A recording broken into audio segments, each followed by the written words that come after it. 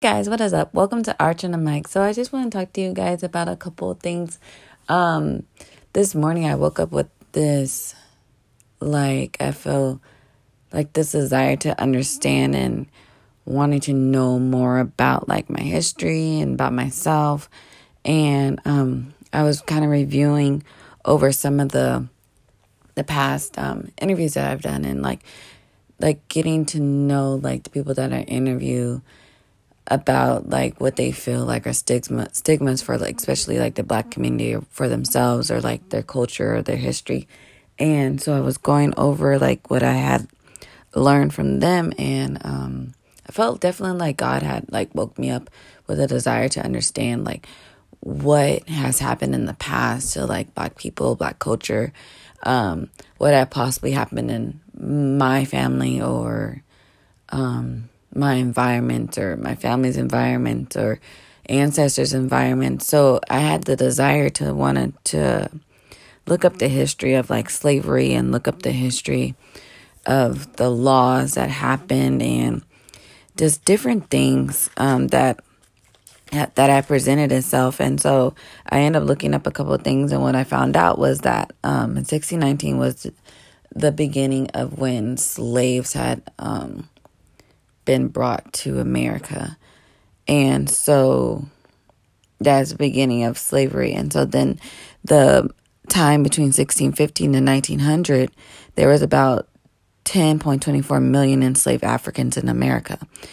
And so if you really think about that time frame from now, 1619 to 2019, that was about 400 years ago. And so looking back, it's like, that wasn't too long ago.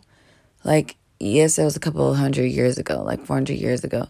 But that wasn't too long ago to where the main thing in Black families is like, you know, when you're public, don't talk, or when you're around company, you act a certain way, or you don't tell your business to other people, stuff like that. Like those boundaries of what you say to people, how you talk to them, how you present yourself, all that could have, originated from the time of slavery. Because like when slavery, you couldn't talk. Like you were ordered around, you were told what to do, how to do it, when to do it, why to do it. And if you think back, if that was only 400 years ago, say that you had like a great-great-grandmother that was born in that time frame, or great-great-grandfather born in that time frame in the 1600s, 1700s, and they had children as slaves. And their children learned that behavior to not speak out about certain stuff or about everything obviously at that point. But if it keeps going to the 1800s, then you're in the 1900s to where that is where your current grandparents were born in the early 1900s. Then your parents are born, obviously in the 1900s. And so it's like, wow, like all that possibly occurred because of like the environments that our ancestors were born into, the environments that how they were taught. And now you think back, like, why would that be even an issue or whatever into your society now or your lifestyle now? Is because it was a thing of how to live.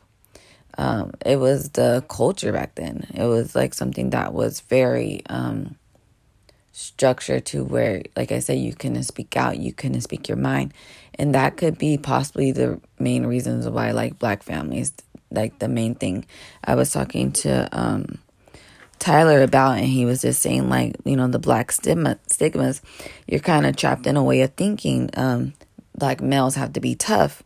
They internalize pain, and that could all be from that generation of slavery. Because if something happened, obviously you couldn't like voice it, you couldn't express it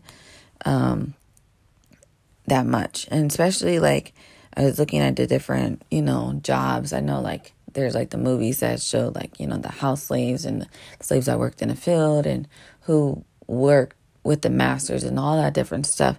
And so if you're, let me see, like your great-great-grandparents, like your great-great-grandmother lived in the house or was a house slave, that type of lifestyle or that type of information that was learned and shared throughout the generations is like the population of how things could have like started, how things could have been routed in the environment of your families and your ancestors. So I definitely wanted to share that. I felt like I said, God had placed the desire to understand like where I came from or like what is the reason for different things that have happened in my culture. And to further on about the slavery, like abolishment of slavery started in the northern states in about 1774 to 1804. And like I said, like that wasn't too long ago.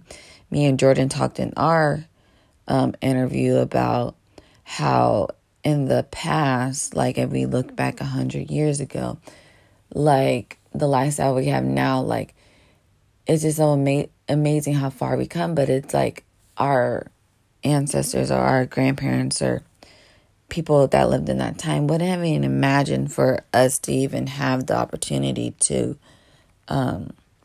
be able to express ourselves, to be able to vote, to be able to go to college. Like all that stuff was like never really heard of. It wasn't the main focus of their life. And now like things are changed and the rotation of, like I said, rotation of history and life in general, environments, everything comes from a root of something. So I definitely gonna be like doing more research, but I just wanted to talk about this because it's like literally something that you can like think about. Like the environment really plays a big toll on our lives, and just moving forward, you just have to be mindful of that, of like why you grew up a certain way, why you experience things you experience, why your environment molded you the way it molded you, because there's a backstory to everything. So hope this encouraged you guys. I hope this really helpful. Have a blessed day.